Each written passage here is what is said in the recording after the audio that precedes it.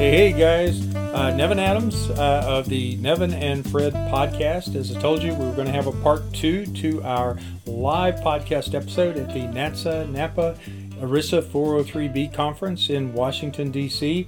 We're going to close things out on a highlight. We're going to talk a little bit about some of the other implications with regard to Secure 2.0 and 403B plans, but we're also going to shift our focus to litigation. And there has certainly been a lot of litigation in the 403B space, particularly as it relates to university plans.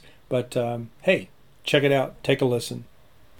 So Nevin, I know you wanted to talk a little bit about some 403B litigation. Oh, you all know I like litigation, right? Not like litigation, but like reading litigation, like writing about litigation, like the fact that I won't be the one getting sued about this stuff. So if you've read anything that's on NapaNet and some of the stuff on NATSAnet, you know, this has kind of like become my thing. Ted Godbout has called me our chief legal correspondent, which is kind of what I've fallen into in retirement. But there are a lot of cases that are leading precedents for the retirement industry overall that actually are ERISA 403B clients. They're mostly on the university side just because the plans themselves are so big. And so Fred and I have talked about some of these before, but I just kind of wanted to footnote a couple of them because of the precedent they kind of set for things. I guess the one I'd start with is the one with Yale University. Yale University. Yale, yes. Schlichter case, most of the ones that are really kind of get into innovative, creative things really are the Schlichter firm. However you feel about Jerry Schlichter and what he does, he's at least, unlike a lot of these other ambulance chasers, is thoughtful about this. And the Yale case is kind of interesting in some ways because he petitioned to get a jury trial and got an actual jury trial. Pretty amazing. And if you ever thought to yourself, I wonder if that would be good or bad, let's put it this way. Yale University won the case. And do you remember, you want to go through the rest of the day? Fred's got the actual, what it was. The moral of the story is the only reason that juries work is because they're better than the next best thing. There were questions that the judge put in writing to the jury, and they had to make decisions on. And I'm going to go through a couple of those with you, and here we go. Question 1, have the plaintiffs, meaning Jerry Schlichter's clients, proven by a preponderance of the evidence that the defendants, meaning the fiduciaries of the Yale plan, breached their duty of prudence by allowing unreasonable record keeping and administrative fees to be charged to participants in the plan? And the answer? And the jury said yes. Aha! So you're sitting there saying, wait, Nevin, I thought you said they won. Aha! As I said, aha!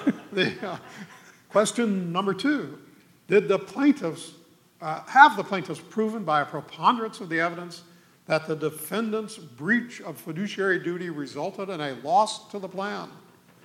Yes, the jury said. So again, Nevin, I thought you said they won. What the heck? Next, if your answer is yes, that they proved that it resulted in a loss to the plan, how much was the loss? And the answer is? 0. Next question. Have the defendants proven by a preponderance of the evidence that a fiduciary following a prudent process could have made the same decision about agreeing to excessive record keeping and administrative fees as the defendants, Yale, did? The answer is yes. What? What? What do you mean? How are you saying that all fiduciaries of all plans are paying excessive administrative fees? Of zero. But we don't know what that means. These are not logical answers. You cannot have excessive fees and have the result be 0. That's conceptually impossible. It may come as a shock to you that Jerry Schlichter says he plans to appeal this case. But it's amazing. I mean, that's real, but it's not a script for a TV comedy. That is real. I don't get it. Honestly don't. I mean, Nevin and I are covering this because we think it's goofy and it gives you an idea of some of the strange things that happen. But this can't be the norm. How could the judge accept such a result? Exactly. Yes, they're paying excessive fees, and the fees are zero. I would think the judge would say, wait a minute, folks, that's inconsistent. But I guess they didn't. Yeah, not so far anyway. It's If the jury couldn't get to a number, then they're like, crap, we gotta put something down that gets zero. I guess zero. yeah. Yeah, it's kind of crazy. Anyway, I think that's the only jury trial we've had in this space so far. And Daniel, I don't know. I mean, the rumor I heard is has cost in terms of the getting to trial thing, cost Yale like $15 million to get to that. So even when you win, it's not cheap. Anyway. It could very easily, I mean, even if you get dismissed early, it could be $2 to $5 million. Well, and all the schlichters, they go like 10 years. I mean, unlike some of these that are getting like a settlement like within a year even now, it's kind of crazy. It's gotten to be kind of a lottery type thing. But Schlichter's, he hangs in there. And I think this was like a 9-year to trial kind of thing. And that's not unusual for him. I would say just real quickly for these university cases by and large, and there are two major claims. Number one is that the overly expensive share classes of investments are being included in the plan, that the fiduciaries didn't get either the lowest share cost share class or, that's what they allege. But the other thing would be, well, you got a share class that pays revenue sharing, and the revenue sharing paid the expenses of the plan. But then you get to the second claim, which is the fees for revenue sharing were excessive. And that takes into account both, the fees for record keeping were excessive. And that takes into account both the direct pay for record keeping and the revenue sharing that the record keeper got. So if you had to focus on two things in light of all these cases, one would be, do we have the right share class in the plan, with a clean share class of some kind being the easiest to defend? May not be the best for the plan, but the easiest to defend. And then the second being, are we regularly benchmarking the record keeper to make sure the fees are reasonable relative to similarly situated plans? Those are the two big issues. Anyway. Well, was that going to, because we are kind of running out of time, and I don't want to run out of time. I will just, as a footnote, notice that a lot of the cases that are showing up even in the 401k world are turning back and looking back to what was a 403B case, that involving Northwestern University. And it is, and my read on this is it's being inconsistently applied in terms of deciding whether the case made by the plaintiffs is enough to go past the motion to dismiss, to go, because you file your suit, and then the other party that's being sued files a motion to dismiss, basically saying you haven't established enough reality here to go to waste everybody's time and go to trial.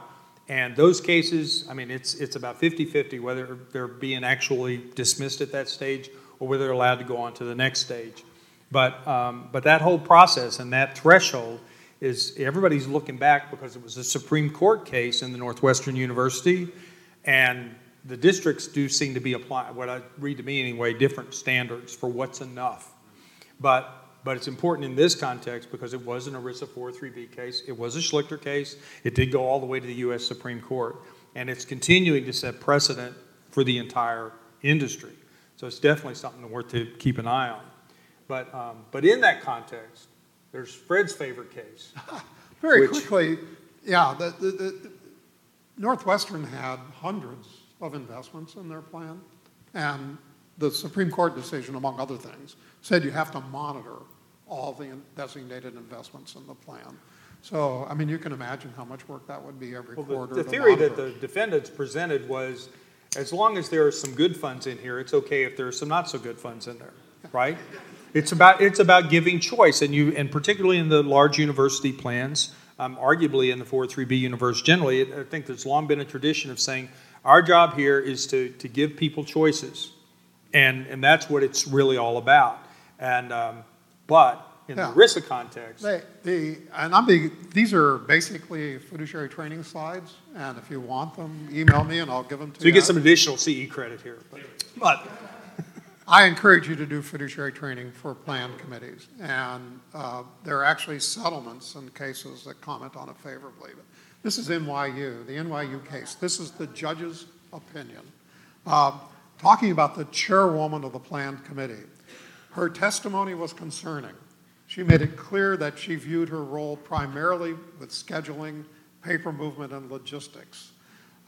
She appeared to believe it was sufficient to have relied rather blindly on the plan advisor and just accepting whatever the advisor said. As a matter of law, blind reliance is inappropriate. That's the chairwoman who didn't basically realize what a fiduciary was. Of a multi-billion-dollar plan. Right. The court also found that the testimony of another committee member was disturbing because she was similarly unfamiliar with the basic concepts of the plan. When asked about her inability to remember plan details, she responded that she has a big job, talking about her human resources position, not her committee work, and that her role on the committee was just one of many responsibilities. The judge said this suggested she does not view herself as having adequate time to serve effectively on the committee, yet she stayed on the committee. So NYU lost the case, right? No. They actually won the case. Why? Two other committee members, including the CIO, the Chief Investment Officer, met with the advisor, went over the reports, read them, asked questions. And sort of the point of the case was having an investment consultant is an indicator of engaging in a prudent process. Engaging with the investment consultant or advisor, asking them questions.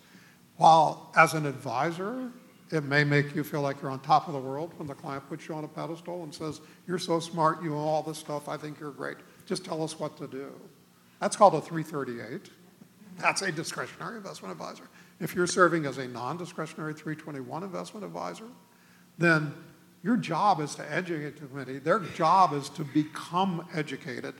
Whatever recommendation you make, they have to say, I take that recommendation, I consider that recommendation, and I adopt that recommendation after thinking about it.